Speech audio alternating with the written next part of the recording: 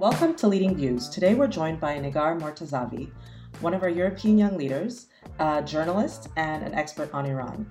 Negar, thank you so much for joining me. Thanks for having me. So, 2018, the US pulls out of the Iran nuclear deal. 2019, Europe and Iran ties are under strain since the British authorities detained the oil tanker.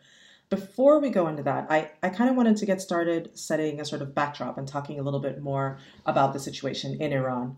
It's been 40 years since the Iranian Revolution, and 75% of the population, if I understand correctly, was born after that. So we're talking about a really young population that my understanding is actually more open to the West, but is being disproportionately affected by the sanctions. So could you talk to me a little bit more about the situation in Iran that exists beyond what we're seeing on the news? Sure. So, as you said, my generation, I was born after the revolution in 1981. We are the baby boomers of Iran. There was a boom in the population, and it's definitely a very young and vibrant population. It's actually one of the most pro Western or even pro American populations in the region, specifically because the government is very anti American. But then at the same time, there is a lot of criticism for the type of policy that President Trump has taken towards Iran, the maximum pressure policy, the pulling out of the nuclear deal, the closing opportunities for diplomacy and for a peaceful resolution to the tension between the two countries. And of course, the economic sanctions are very broad. They target all of the major industries of the country, and they affect, first and foremost, ordinary Iranians, specifically young Iranians are also disproportionately affected as far as employment, as far as cost of living, and also a hope for a future, a better future, which is very much lacking and declining among the young generation. And yet, I understand that at the moment there are more, for example, women graduating from universities than men, and there's a sort of booming art scene in Iran and then in cinematography and in other arts. So it seems like it's primed for sort of social movements and all sorts of great things that we would associate with that type of a population and what they're interested in. Is that something that's kind of being put on hold by these sanctions, or is that something that is kind of happening nevertheless? Well, it's not exactly being put on hold by the sanctions, just like censorship in the country hasn't been able to stop the movement and development that you talked about. Iranians have been very creative as far as going around all of these limitations that were imposed by their own government. But sanctions have definitely affected it. So when I talk to, for example, artists in Iran, the price of the products that they use on a daily basis has been affected very much by sanctions. If artists want to travel outside the country, if they want to sell their art, if they want to hold exhibitions at galleries, which there's a lot of interest for actually Iranian art, all of that has been impeded by sanctions. And not just when it comes to trade and exchange with the US, but with other countries because of the pressure of the US sanctions. It's on the art industry, on the cultural industry, and of course on people's daily lives, as I said, prices of everyday goods.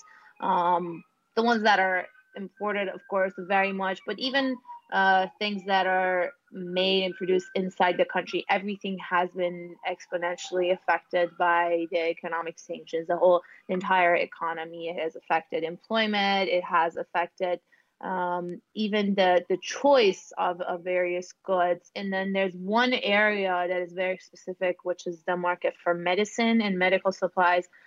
Because specific life-saving medicine for special diseases are either Western made or the components have to be imported from the West. And it's not something that Iranians can go and buy from China or from India or any other country. And there's this very, very serious impact that sanctions have had on that industry, on specific drugs that are either very expensive or very hard to find in the Iranian market now. And putting aside recent tensions, what has the relationship been then between Iran and Europe, for example, sort of in parallel to the sanctions imposed by the U.S. and the much more tense relationship with the U.S.? Well, the Europeans have had a very long history of trade and even diplomatic relations with Iran. It has had its up and downs.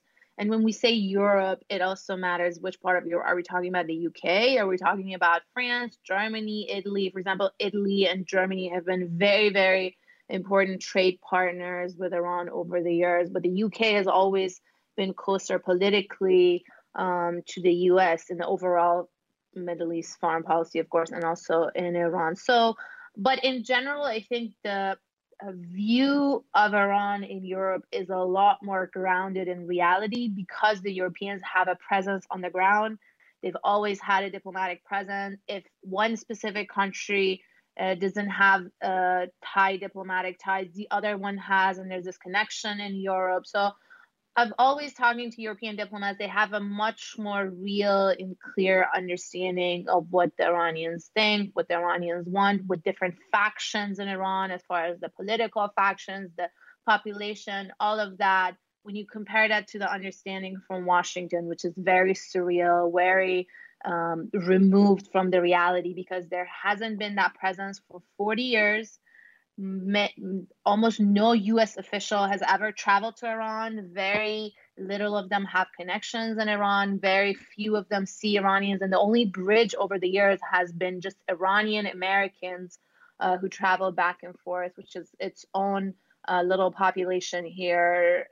It's not bad. It's better than no relations, but still there's a huge difference between the Europeans and the US. And I think the mere presence of the Europeans at the table during the nuclear negotiations was the main reason, or the conduit why it succeeded. Although the main negotiation was happening between Iran and the US, but it wouldn't have been possible without the facilitation of the Europeans because of that specific role and space that they have been occupying over the decades. Okay, so then going back to that, you mentioned the nuclear deal. The US has pulled out. President Trump does not have the same approach as President Obama has had with Iran. What does it mean, aside from sanctions being put back onto the country?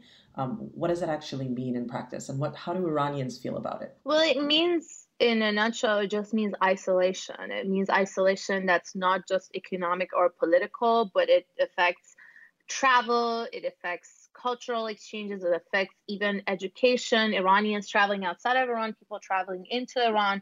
So, for example, right now, there might be certain European companies or European traders who want to do business with Iran. In fact, I was actually just talking to another young leader from our group from Spain yesterday, who was saying it's very unfortunate because there's so many opportunities of working or collaborating or even just traveling to Iran.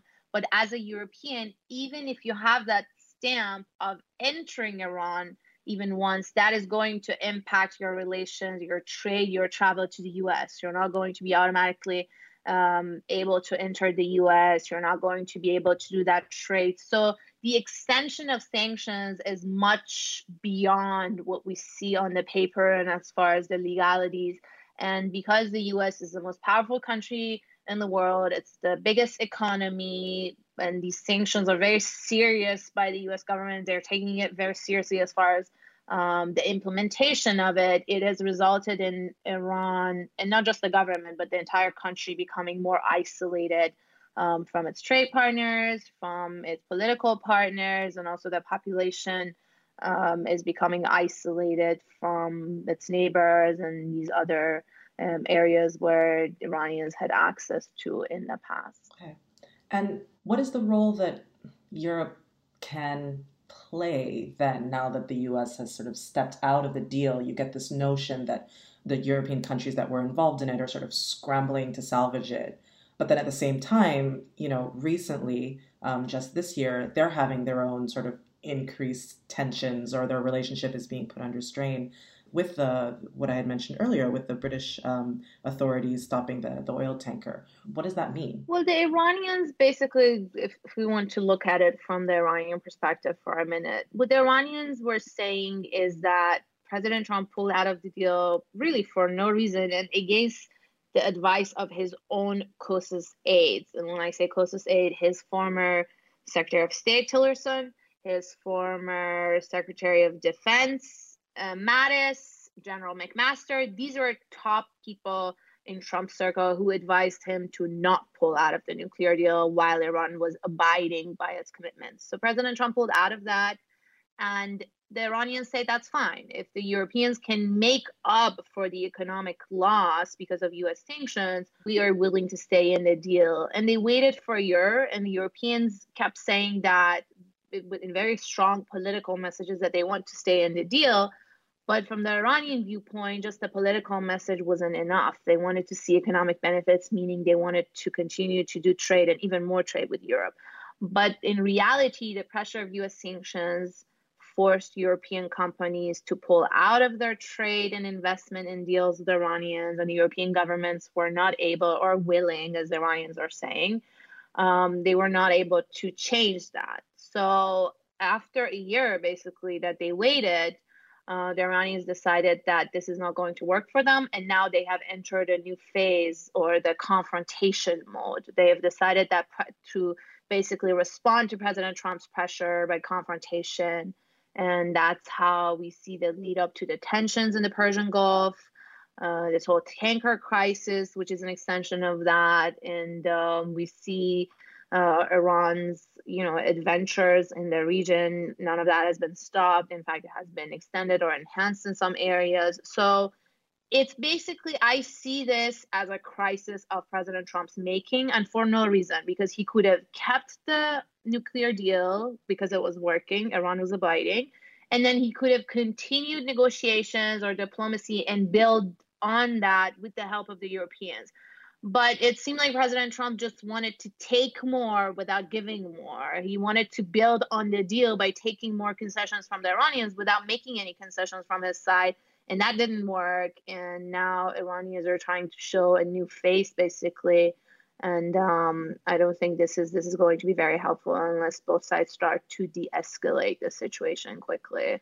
It's basically realistic to say that it's more a question, can Europe do anything about it? Is it really, at the end of the day, just a sort of face-off between Tehran and Washington, or can Europe play a bigger role, and sort of, I guess, step up beyond just saying we want to salvage the deal? No, I think Europe can definitely play a big role, just like they did, as I said, during the negotiations. They can be important mediators because Iranians see them as credible partners of the U.S., and they are considered important allies to the U.S. Now, after President Trump came to the White House, that has changed a bit with European leaders. They don't seem, all of them, to be the closest allies to President Trump any longer. But Europeans can definitely play a role, but it's not, they can mediate, but as long as both sides are willing to make that concession, because the mediator can, offer things from their own. They can just pass on the offer or the message to others. Then in that case, Europeans can be very, very important and have a very important role. But at the end of the day, I think this comes down to President Trump willing to make concessions to open that door for negotiation or mediation with the Iranians, because the Iranians are saying, so far we have abided by our commitments, and you impose sanctions on us for no reason. So there needs to be some easing of the pressure from the U.S. side, and Europeans can try to push for that. But the ultimate decision is made here in Washington. And the good news is that President Trump actually does want a deal with the Iranians. He seems to be very eager to have the negotiations and to basically use the diplomatic tool, and he is a non-interventionist, and he doesn't want a war in the Middle East. His base doesn't want a war. The American public doesn't want a war. Apparently, Europeans don't want another war with Iran, which would be even more disastrous than the Iraq war. So all of those are good news for diplomacy. But the problem is that the strategy that President Trump is using to try to get to those negotiations are the wrong strategy. It's only been pressure, and he needs to start easing that. And the Europeans can definitely play an important role in convincing him that that's the path that he needs to take, and also in trying to bring the two sides maybe behind closed doors to begin with, or through secret negotiations or back channels, but try to de-escalate the situation. And definitely the UK role recently hasn't been very helpful in that regard. Well, with the new the European elections and the new EU mandate coming in, it seems like there might be an opportunity with the new Commission president and whoever she ends up having as her commissioners to sort of be able to play a larger role in that. And who knows what Brexit whether Brexit is gonna happen or not. But do you think that the new mandate of the EU has that opportunity? I think it could be the European Union can play an important role together with the European powers, the main European powers, because it's a collective, definitely. But the EU can definitely be one of the main players on the table, just as they were during the negotiations and the nuclear deal. But there needs to be some opening or some new off ramp, basically, out of this increasing tension, because there's been ups and downs, but every week or every couple of weeks we see a new event happening in the Persian Gulf area. And it's a very volatile region. There's so many players involved, and it's not just Iran and the US, although I think both sides have been very careful and calculated in the steps that they took, both the Americans and the Iranians, because none of the two sides want an actual big escalation or military involvement. So it's a very volatile region, and it's not a laboratory situation where everything can be 100% controlled, even though both sides are interested in being calculated and controlled, the Iranians and the Americans. There's also other players involved in the region, and there's a possibility of accidents or things getting out of hand and then escalating and then spreading to the region, which would become an important security issue for Europe if there is any kind of military breakdown or an increasing of tensions. We have seen the refugee crisis. We've seen how all of this is just next door to Europe and can have serious and direct impacts on Europe. So I think as far as the threat and the concern from the Europeans, this is a serious issue, and they're basically important stakeholders in this U.S. and Iran standoff. And hopefully everything can move towards a de-escalation and a diplomatic resolution. Are you hopeful for the U.S.-Iran standoff, the outcome, and then of sort of the future relationship? I'm hopeful. I've always been hopeful. When the negotiations were happening, nobody could imagine that would yield any results. It almost sounded like magic, US and Iran coming to the table and making a deal, but they actually did. There was a lot of hope in the country. It's a very young and hopeful population, although that hope has been diminished. But in general, that has been something that we have had in the past at least 2 decades. And there's ups and downs, but I think right now, as I said, the good situation is that President Trump doesn't want a war, and that's good news. And the Iranians also don't want a war.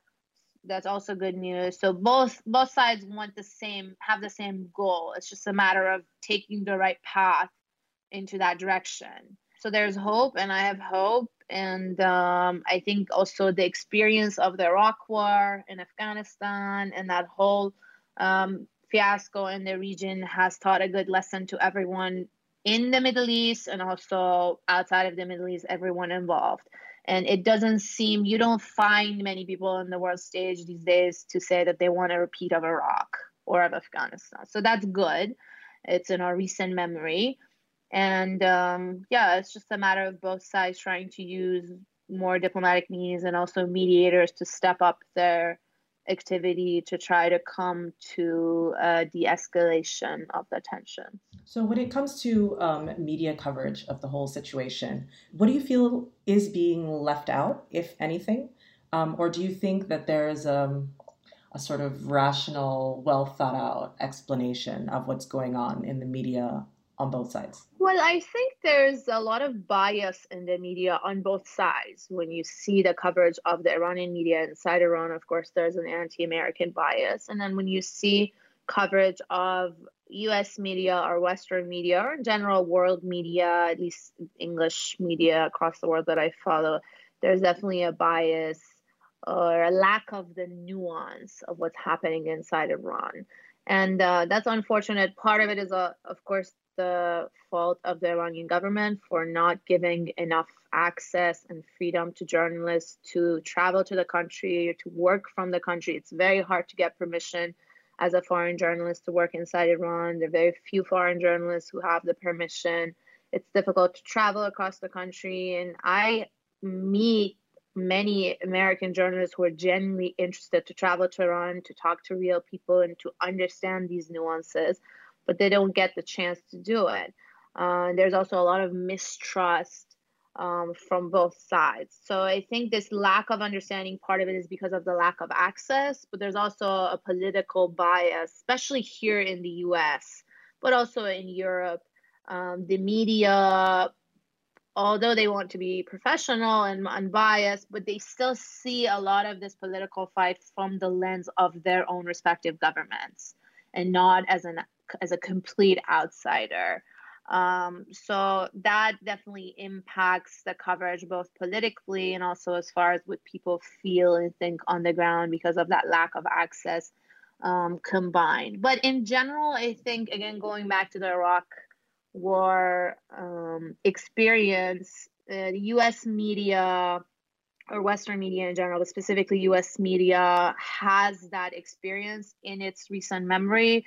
The misrepresentation of intelligence by US officials, by the US government, and how the media was played basically, or played into that whole preparation of the population for an invasion. And I feel like there's a lot of understanding and basically carefulness for inside the American media to not let that be repeated. Although we see some of that happening again, taking whatever the US government is giving them at face value or trusting US intelligence conclusions and things like that. But in general, I feel like that experience has had a good impact and an understanding, and many journalists and media organizations are trying to prevent that from happening again and be more skeptical of what their own government is feeding them, basically. That's all we can ask for. At the end of the day, it's hard to remove bias entirely, but Exactly. I think so many lessons can be learned by how we've handled a lot of recent things. Okay, then I feel like all we've done is scratch the surface. Is there anything that you feel sort of needs to be talked about that's not being talked about in this discussion? I think going back to the media coverage and the access and the nuances in the country, I think a lot of the stories that only scratch the surface and are very sensational um, tend to present the standoff or the US-Iran tension only as a religious or fundamentalist problem versus a secular democracy, which is not the case. A lot of this, there's actually a very good piece on the Al Jazeera website by an Iranian academic who explained how anti-imperialism has very deep roots in the Iranian political system. And a lot of this, starting from the revolution or even the time before that, has nothing to do with the religion or with the Islamic Republic per se. It's basically this longing for independence, this longing for a population which was never a colony, but was very much influenced by the West, by the UK, by the US up until the revolution. And there's all that historical memory among the population of going back to the 1950s, the famous coup d'etat in Iran, which was staged and planned by the CIA and the MI6, and that recent memory of Iranians of all political factions that something like that can always happen again. It was a democratically elected secular prime minister in Iran who nationalized oil, the main resource of the country, which was basically in control of the British. He nationalized it, and then the British and the US decided to stage a coup and topple him and bring back the monarch who turned out to be a dictator for the next couple of decades. So all of that is the underlying political tension between Iran and the US. It's not just a bunch of religious fanatics who climbed the U.S. embassy and took the diplomats hostage. It's a historic standoff. A lot of it has to do with independence, with freedom, with just virtues for a democratic and more liberal Iran that is shared in different. But of course, religion and tradition and all of that also play a role among many of the political class. But I think there's a lack of understanding for that nuance, that it's not just their religion against our freedom. No, that's not it. In fact, a lot of it is actually the exact opposite. That's great. Well, thank you so much for talking to me about this. I like to end all our podcasts by asking a more personal question, and it is, who inspires you, or who has inspired you? Oh, wow. In my life, wow, so many people have inspired me and continue to inspire me.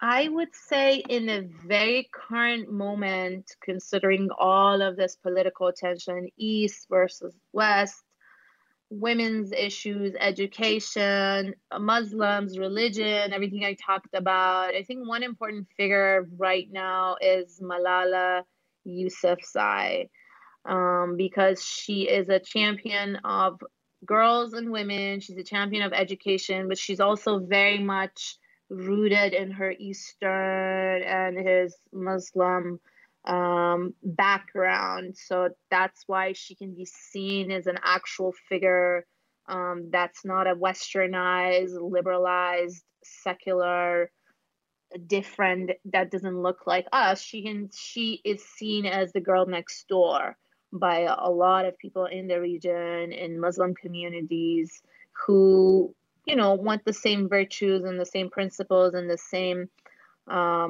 just simple necessities like education and understanding and learning, but has to deal with fanatics, her local fanatics, and also fanatics on the other side of the world, like the Quebec minister who told her if she wants to teach in Quebec, she has to remove her headscarf. So I think she occupies right now a very interesting space that can be the understanding and the dialogue and the bridge that we need between West and East and people with similar virtues and similar principles.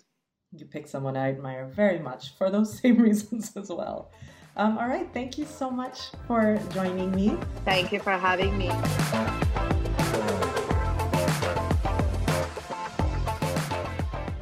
Thank you for listening to Friends of Europe's Leading Views podcast. Tell us what you think. Leave a comment, a like, or a rating, and have a lovely day.